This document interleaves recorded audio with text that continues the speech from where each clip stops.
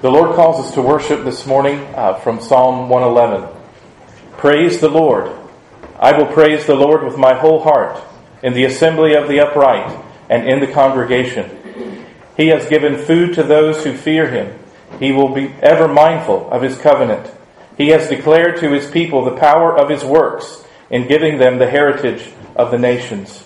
The works of his hands are verity and justice. All his precepts are sure. Amen.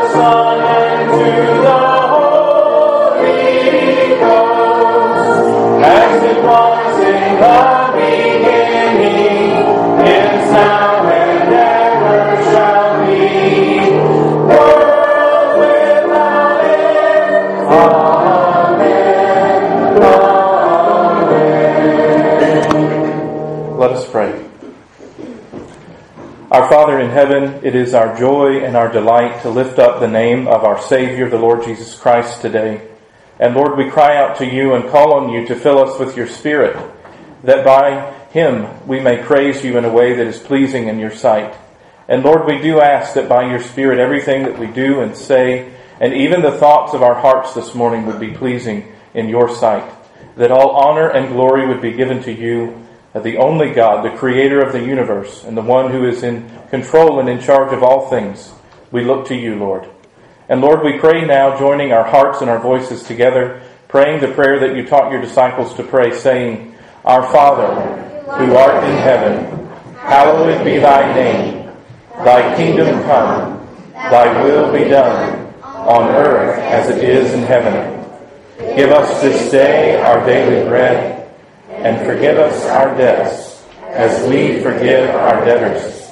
And lead us not into temptation, but deliver us from evil. For thine is the kingdom, and the power, and the glory forever. Amen. This morning for our confession of faith, we'll be reciting together the Apostles' Creed. It's on page 845 in the hymnal if you'd like to turn there. I'm going to begin by asking you, Christian, what do you believe? I believe in God the Father Almighty, maker of heaven and earth, and in Jesus Christ, his only Son, our Lord, who was conceived by the Holy Ghost, born of the Virgin Mary, suffered under Pontius Pilate, was crucified, dead, and buried. He descended into hell, and the third day he rose again from the dead. He ascended into heaven, and sitteth on the right hand of God the Father Almighty. From thence he shall come to judge the quick and the dead. I believe in the Holy Ghost, the Holy Catholic Church, the communion of saints, the forgiveness of sins, the resurrection of the body, and the life everlasting. Amen. Hear these words of assurance from the book of Psalm, chapter 103. Bless the Lord, O my soul, and forget not all his benefits, who forgives all your iniquities, who heals all of your diseases. The Lord is merciful and gracious, slow to anger and abounding in mercy. He has not dealt with us according to our sins, nor punished us according to our iniquities. For as high as the heavens are above the earth, so great is his mercy toward those who fear him. As far as the east is from the west, so far has he removed our transgressions from us. Amen. Let's continue to worship the Lord, singing hymn number 597.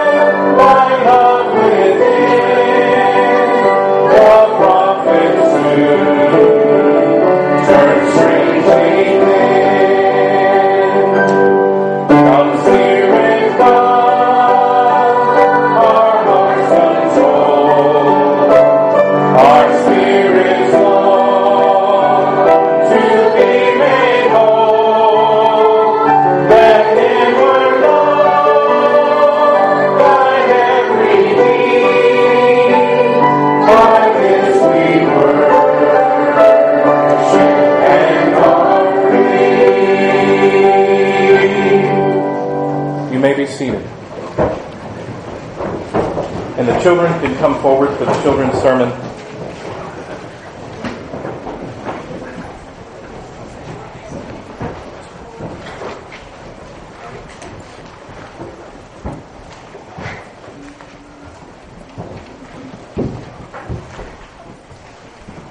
Come on over.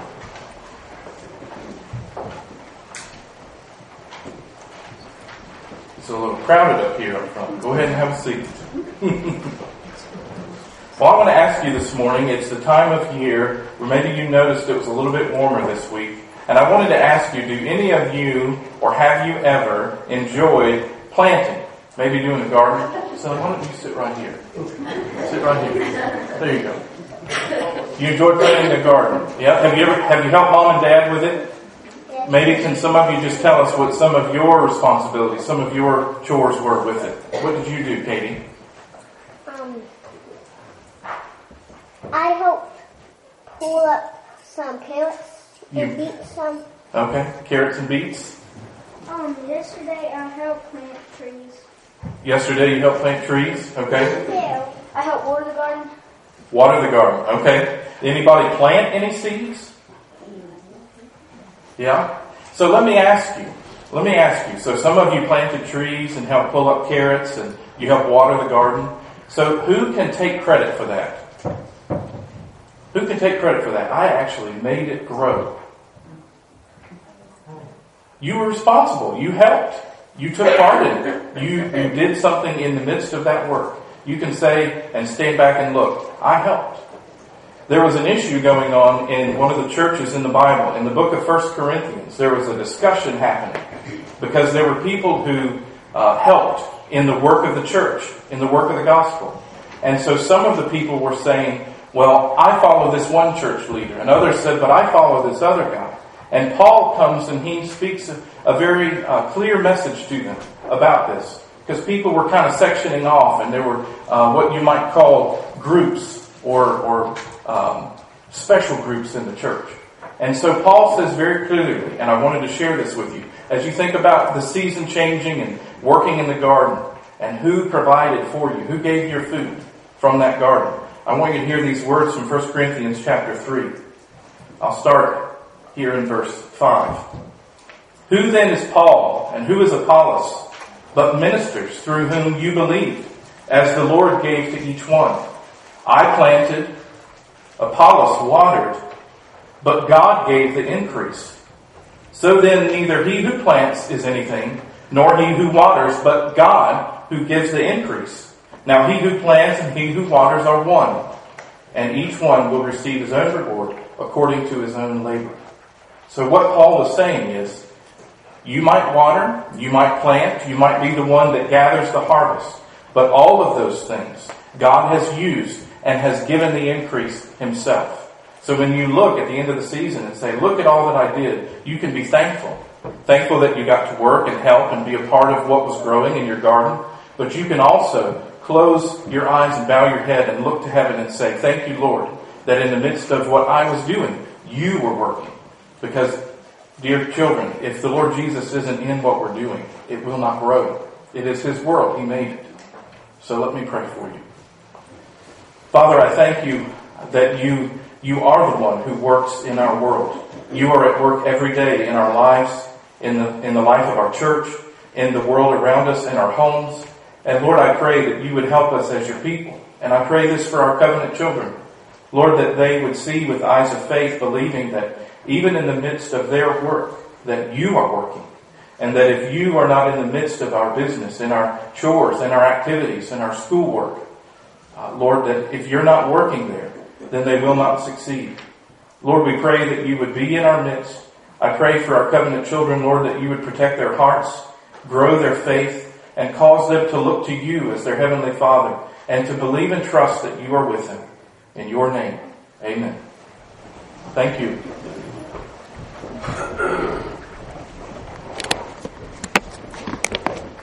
This morning for our responsive reading, we're going to be reading out loud together Psalm 47. It's on page 803 in the hymnal.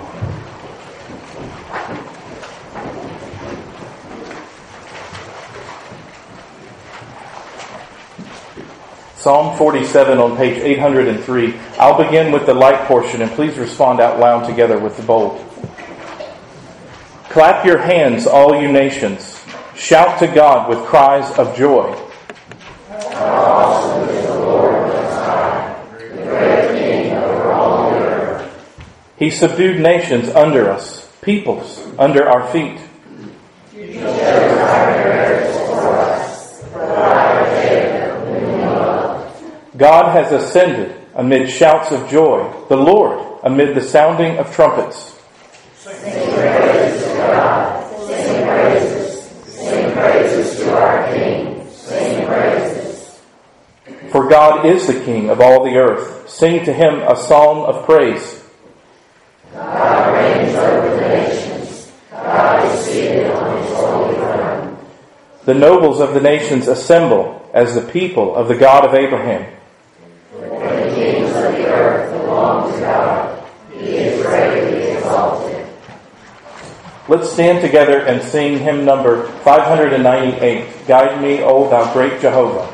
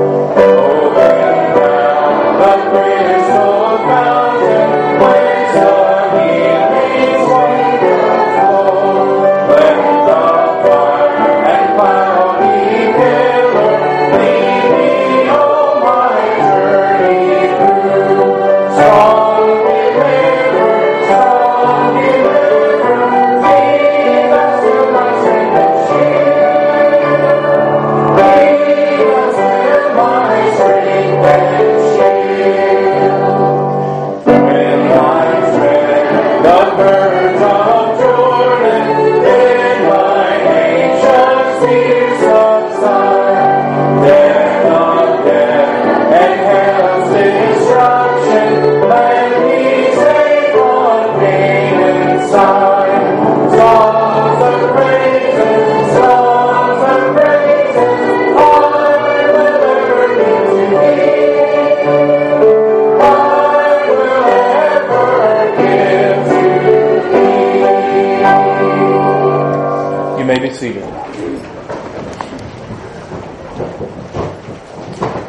and let us pray. Lord Jesus, it is our privilege as your people to come into your presence. Lord, we come in fear and in awe and in trembling before you, the one who has made all things and who holds all things together. You guide all the activities of our lives, and everything comes into our doorstep by your hand. Lord, we bow in your presence, we lift up your name, and we praise you. And we gather as your people today to worship you, and we lift up our hearts to you, our whole heart, not hiding anything from you. Lord, we pray as your people that you would forgive us of our sins as we have already confessed them, and that you would help us, Lord, to believe by faith the assurance of pardon that you give us in your word. Lord, I pray for your people today as we gather together as the church. Your word calls us the bride of Christ. Lord, we pray that we would be being prepared by your Spirit through your word, walking in your ways, that we would be pleasing in your sight. Lord, I pray for those who are struggling physically and mentally and emotionally, some who struggle in deep and difficult ways. Lord, I pray that you would be with your people, remind them of your goodness and comfort them by your presence in their lives. There's not a moment that we walk through, according to your word, that you are not with us. And I pray that this would be a comfort to those who are struggling in our midst. Lord, I pray for those who couldn't be here today because of health reasons or otherwise. Lord, that you would comfort them to know that we lift them up in prayer as their church family. But Lord, also comfort them to know that one day what ails them will no longer be a problem to them. That we believe that this broken body in this earth that we walk in is just a tent, and we will lay it off, and you will clothe us with a glorious body, like the resurrected body of the Lord Jesus. And Lord, we say, come quickly. Lord, I do pray for your work around this world. I pray for the missionaries that we support here at Lebanon, particularly for Andrew Shepherd. Lord, I pray for him that today you would comfort and strengthen him, build him up in faith, Lord. I pray, Lord, that you would give him joy and delight as he meets others, that he would be able to, with great conviction, share his hope in the gospel. Lord, we do pray practically for him that you would meet his needs financially so that he could go. And Lord, we pray that you would protect him as he travels around meeting others, that they would hear clearly his call to ministry, and that you would join their hearts together in supporting him. Lord, we do pray for your saints around the world who today are struggling and who fear greatly to gather in worship, fearing what man can do to the body.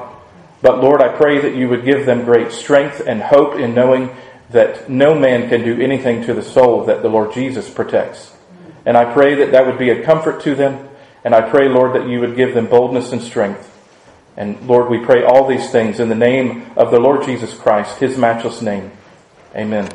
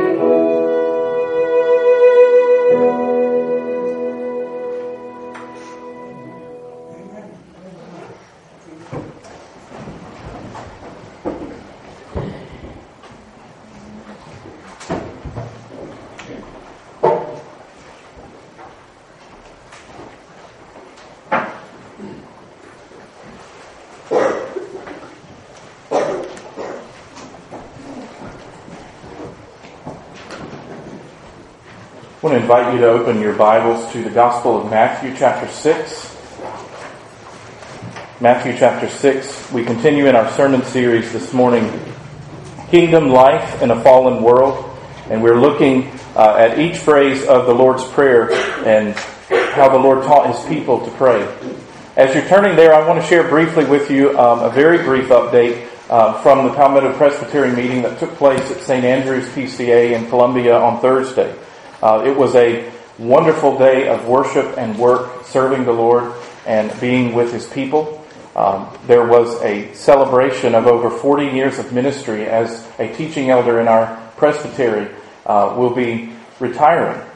And they affirmed this brother after serving the Lord for over 4 decades of faithfulness to the Lord Jesus' church. A man was examined and came under care of our presbytery to pursue gospel ministry. And another was accepted into our presbytery to be a chaplain who is a little bit later in life but continues to feel strength and vitality in the Lord. And it was just a blessing to see him come into our presbytery with such full conviction of faith and a calling and a desire to serve the military and to share the gospel in a dark place.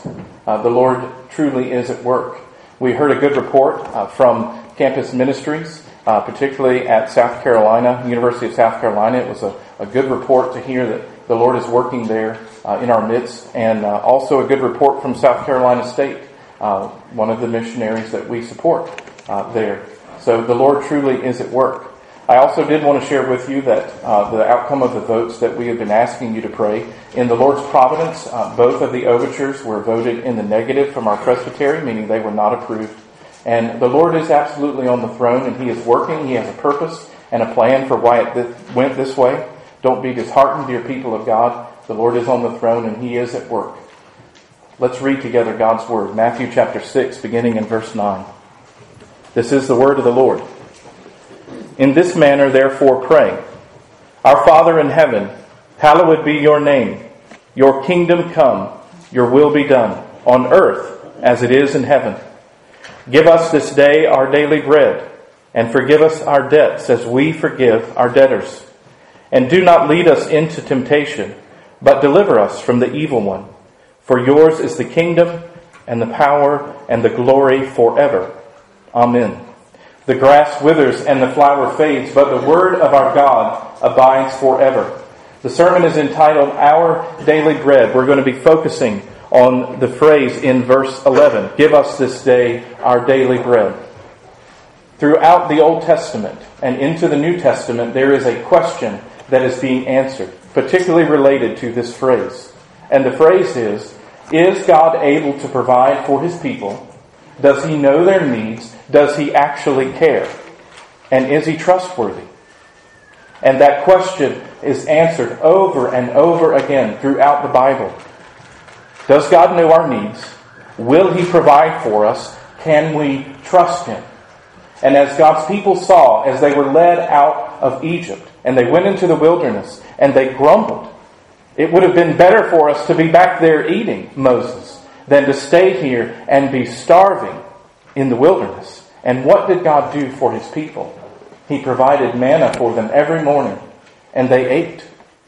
And they were feeding upon, the Bible says in the New Testament, they were learning to feed upon Christ and to trust Him. Jesus is the bread of life. He is the one that provides for His people. He works. He provides. And it is in His wisdom and in His time that He does it.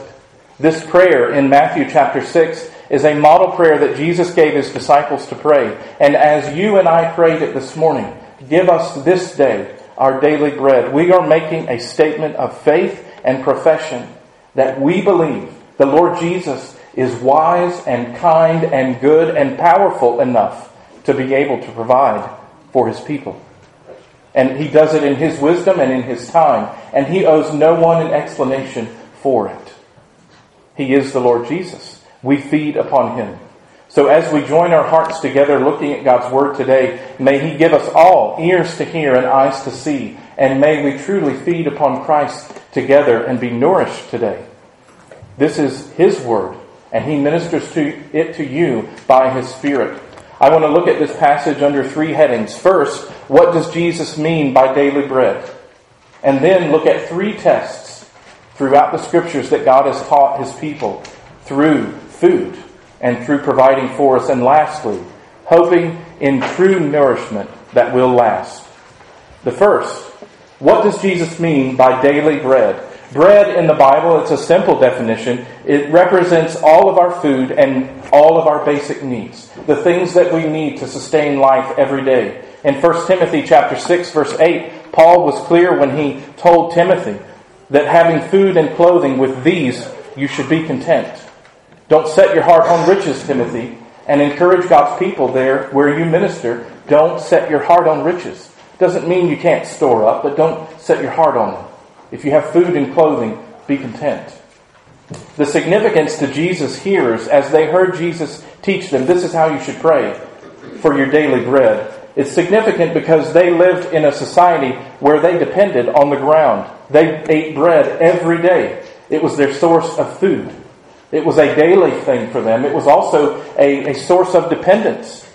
You have to consider all the circumstantial elements that went into them having food every day, the general state of the economy, the contributing factors like rain. You don't get bread without rain. You don't get bread without seed being planted. So contributing factors like the rain and social issues and even the political landscape of the day, all of these things, all of these matters, God is sovereignly controlling all of them according to His own plan. The people learned dependence. This was a prayer of dependence. And lastly, there was some urgency, some desperation. The day's wages were paid on a daily basis. And those wages paid for the day's groceries. Actually worse than some people today who might be living from paycheck to paycheck. They were hopeful one day after the other to get paid so they could go buy food and feed their family. And if a man went out that day and couldn't find work, or if his employer was crooked and didn't pay him after a full day's work, he would go hungry that day. And maybe his family too. And though this might seem like something that's very far away, and we have freezers and refrigerators that are full, there are those even in our midst here in Fairfield County who look to the Lord and do pray, Lord, please provide my daily bread. So even though it may be distant from us, there are those even in our midst who struggle this way. Even though Western culture has changed enough that we might not feel the urgency to pray this way for food daily. Our food still comes from our Heavenly Father, the God of the universe who controls all things. And we honor Him every time we acknowledge this and pray to Him that He would provide for our families. First, what does Jesus mean by daily bread? Secondly, 3 tests. I believe that every time we read about this, we see in God's providence that ever since the Garden of Eden, food has been a test for God's people. It's been a test of wisdom, a test of work, and a test of worship. And a test, you remember in the Bible, is a sovereignly ordained event for godly discipline. And discipline, you might remember, is not always something negative. It's also for instruction. So tests in the Bible, they teach us about humility. They expose the depths of deceit in our hearts. They alert us to the constant need for dependence on God. And they aid in our watchfulness of future sin. God's tests in His kindness are good for us. And each of these 3 things, as we look at them, they're interrelated. They're not all disconnected. They all flow and work together. They're not separate. The first is the test of wisdom. And you remember wisdom in the Bible, if you were to put it to a phrase, it would be like this: which path before me today would glorify God and redound to my own lasting satisfaction in Him? Those 2 things, our satisfaction and the glory of God, are always linked together. And anytime we as God's people separate them, I will pursue my own satisfaction apart from God. That's where we walk into sin. That's not living after wisdom. Which path will I choose? We see related to food in the Garden of Eden. In Genesis chapter 3, verses 5 and 6, these words are said right before Eve grabbed the fruit on the forbidden tree. When the devil, Satan, the serpent, was speaking to Eve, "In the day that you eat of it, your eyes will be opened, and you will be like God, knowing good and evil." So when the woman, Eve, saw that the tree was good for food, and that it was pleasant to the eyes, and a tree desirable to make one wise, she took of its fruit, and she ate it. And then look at the Lord Jesus in Matthew chapter 4. during his temptation. Verses 3 and 4. Now when the tempter came to him, he said, "If you are the Son of God, command these stones to become bread." But he answered and said, "It is written, man shall not live by bread alone, but by every word that proceeds from the mouth of God." Isn't it curious, as you look at that phrase in Genesis, where Eve is having a discussion with the serpent, that in just one conversation with him, Eve was tempted to believe that a tree's fruit was powerful enough to add wisdom beyond what God had already endowed her with. In just one conversation, do not doubt for a moment that your enemy doesn't desire to unseat your faith, even with just a hint of doubt. Don't dabble in it. Don't play with it. Don't give it an opportunity to even think about it. It was one conversation, and it was enough for her to believe there's more wisdom that I could go get if I just eat off of this tree. The Lord Jesus demonstrated for us in his temptation what it meant to walk in wisdom. According to Proverbs chapter 9, verse 10, it says there that the fear of the Lord is the beginning of wisdom. Even though Satan tempted him, and Jesus actually had the power to turn anything into bread, not just stones. But he knew, I cannot take my satisfaction and separate it from the glory and the will of God. Those things go together, and you will not win this moment, Satan. And he walked in wisdom before the Lord. There, it was a test of wisdom. But secondly, in the Bible, there's also a test of work. What approach to the tasks ahead exalts the sovereignty of God and embraces my responsibility? That's what the test of work is.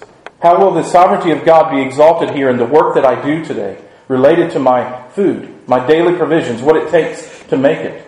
And how does this also embrace my responsibility before the Lord to work and to do the things that he's called me to do? In Exodus chapter 16, God demonstrated his sovereignty over all things when he provided manna for his people. But notice who was working.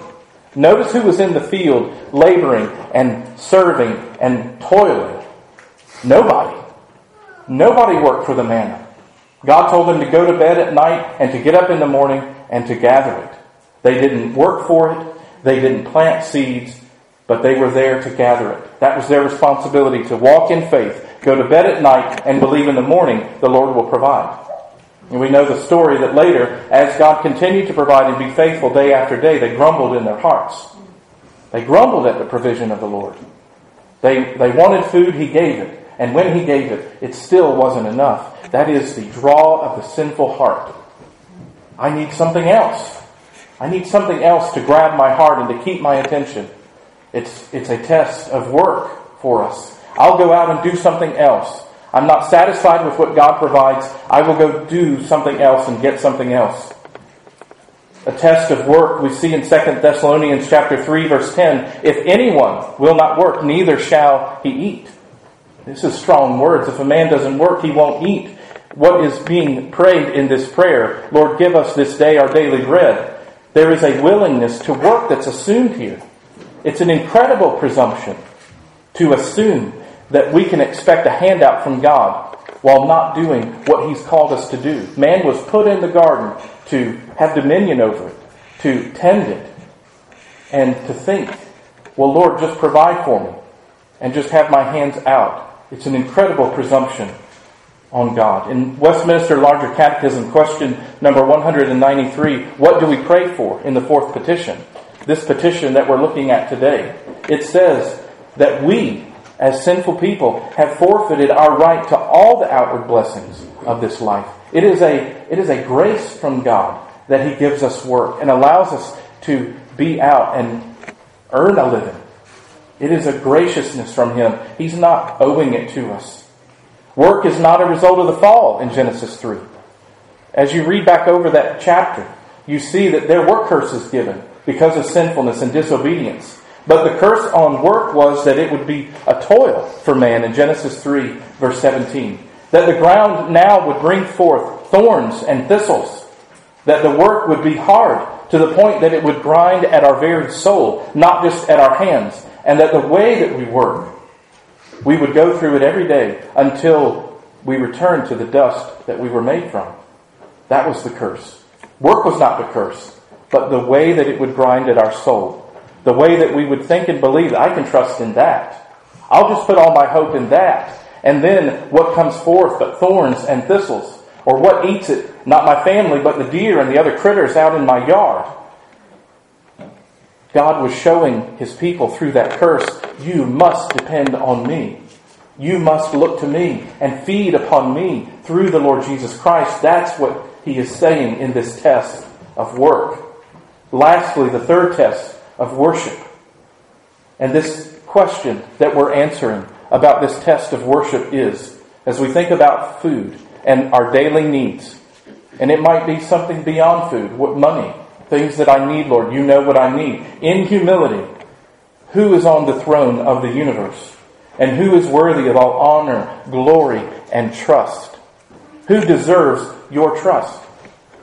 Who deserves your trust? There is an answer you have to give to that. I trust, God, that you will provide. Satan, through his many wily ways and our own sinful hearts and the inclinations that we follow when we trust only in ourselves, we love to give audience to a hint of doubt in our sin. Will God really provide? Is He really good? Is He trustworthy? Will He come through when my family and I am really desperate? In Psalm 37, verse 25, the psalmist rejoiced to say, I have been young and now I am old, yet I have not seen the righteous forsaken, nor his descendants begging bread. We see demonstrated there by the psalmist a childlike faith that says, after I've lived all of my life, I know that the Lord provides. It is a test of worship. Who will you run to? Who will you praise? Who will you depend on? Is it your own back and your own hands and the calluses on them? Or will you trust the Lord, that He knows best, that He will provide what you need? And will you also say in trust that, Lord, I trust that what you provide is sufficient for me? I mentioned a moment ago in 1 Timothy chapter 6, verse 8, when Paul was instructing Timothy, he told him, if you have food and clothing, with these be content, dear son in the faith. If you have those, be content. And he says later in verses 9 and 10 that the quest for wealth, for the wealth's sake, not necessarily to be a blessing to others or to give, but just for the sake of wealth, this quest for money, the drive in us that says, I've got to have it. When a billionaire was once asked, what is the right amount of money that somebody needs? He answered, just a little bit more. It's a never-ending hunger. It's got to be just a little bit more. It's not enough. And the Bible says, Paul says that this is a trap for God's people. And our enemy would love to pierce our very soul with it. Be distracted with it, young people. Go get a job, work hard, make a lot of money. Put all of it away. Buy nice things. Be enraptured with it. And be totally distracted from your life in the Lord Jesus Christ. That's what the enemy wants you to believe. You need to worship things. Don't worship the Creator. Worship the things that money gets you. The quest for wealth will entrap you, and your enemy would love to pierce your soul with it. Do you trust that what God provides is sufficient for you? Though I might want something else, the Christian says, that desire cannot be king in my life. You can pursue it, and if you have money, dear people of God, feel the freedom to enjoy the wealth that the Lord Jesus has given you. You shouldn't apologize for that or feel guilty if He has blessed you with money. But anyone who has it and who walks with the Lord knows that is not king. It could be here today and gone tomorrow. I will not worship at the altar of money and things. I will trust that what the Lord provides for me today is sufficient for today. And only in humility, by God's Spirit, can we say, and please hear me, young people, that if He will not provide it for me at this time, I must not need it right now. I must not need it right now because my Heavenly Father knows all my needs. And if He's not giving it now at this time, I must not really need it. Is He trustworthy? Is He worth laying all your trust on Him? That's the question that's being answered in this prayer. Give us this day our daily bread. Lastly, hoping in the nourishment that will last. This is a prayer that God Himself, the one who rules heaven and earth, would feed us and sustain us for all eternity. Last week we talked briefly about the woman at the well for just a moment. When Jesus was having a conversation with her, he said, if you knew who it was that asked you for water, you would have asked him, and he would give you living water. Whoever drinks of the water that I give him will never thirst, but the water that I give shall be in him a fountain of water springing up to eternal life. And what was her response? Lord, give me this water, because if you've got it, please give it to me. I don't have to come back here again and be seen like I have a scarlet letter around my neck, on my shirt. All of the women around here know who I am. Even you know how many husbands I've had. I can escape all that shame. Would you give me that water? She was thinking physically, with her physical eyes, give me the water so I don't have to come back here. Or the people in John chapter 6, just a couple chapters later, after Jesus fed 5,000 people with loaves and fish that multiplied and grew, and everyone ate and was satisfied, and they gathered enough to have more than they started with. Jesus says in John chapter 6, verse 26, most assuredly I say to you, you seek me, not because you saw the signs, but because you ate the loaves and were filled. Do not labor for the food which perishes, but for the food which endures to everlasting life, which the Son of Man will give you. Jesus is promising to provide, because God the Father has set his seal on him. And then later in John chapter 6, verse 35, I am the bread of life. He who comes to me will never hunger, and he who believes in me shall never thirst. Jesus was here saying, I am the bread that sustained the people of God as they wandered through the wilderness because of their unbelief. I am the one that feeds my people. And Jesus is making a statement here, and you have to level with this. This is something in your own soul. Every day you have to level with this. Either Jesus is a liar, and he wanted to deceive everyone that he talked to, or he is a lunatic, and he has no sense of reality. He doesn't know what's going on. He has no idea who he is, or what's at stake in our lives. Or he is the Savior of the world, and he is due every bit of worship that he commands us to give him. And if you are not trusting in the Lord Jesus today, and if you are not feeding upon him as we come to the Lord's table in a couple of weeks, taking the elements of the Lord's Supper doesn't make you any more a Christian than putting dirt on you makes you a tree or a seed. Don't hope in those things. Look to the Lord Jesus. And dear people of God, those who believe and hope in him, rest in his gracious provision for your life today. And do not forget, and don't let the enemy give you a hint of doubt that he doesn't care. Your heavenly Father knows and he cares, and he will provide. Cry out to him, Lord, give me this day my daily bread. Amen. Let's pray. Father, we thank you for your care in our lives, and we thank you for the sure and steadfast hope we have in our Savior, the Lord Jesus Christ. And Lord, we look to you by faith. Though some days our faith may be weak and frail, we call upon your name to be faithful to your promises to us. Lord, help us to see the provision that you give, and give us hearts of contentment that we would delight to know that you have given it to us in your wisdom. And help us to praise you now in your name. Amen. Let's continue to worship singing hymn number 146, Break Thou the Bread of Life. Beside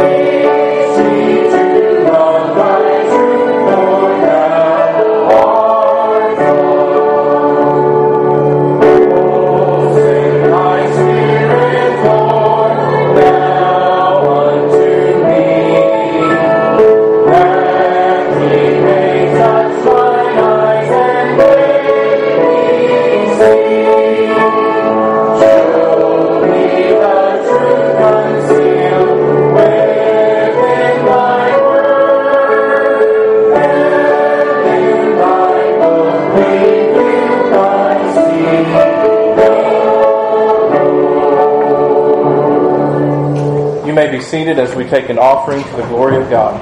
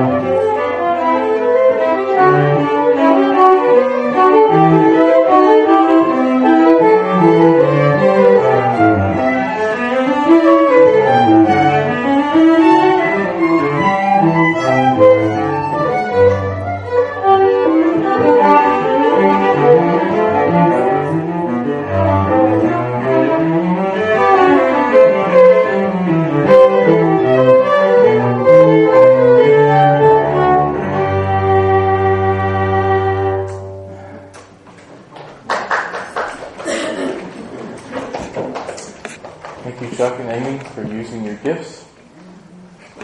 Let's pray. Lord, we thank you for this opportunity to give back to you a portion of what you have so richly poured out on us.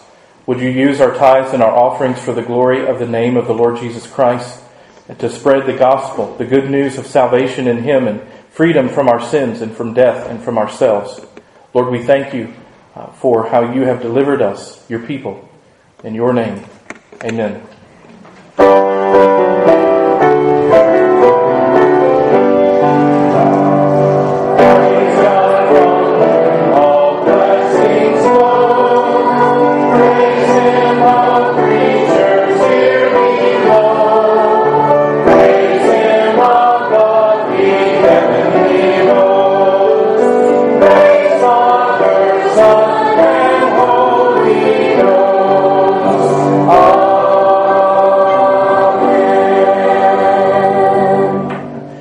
Remind you that this evening we will be meeting at 6. Adults, we're studying the Westminster Confession of Faith, chapter 4, on God's creation. Receive the benediction of our Lord. Now the Father who chose you, the Son that bought you, the Spirit who dwells in you, go before you in your darkness, stand beside you in your fears, hold you up in your sorrows, until Jesus comes again. Amen.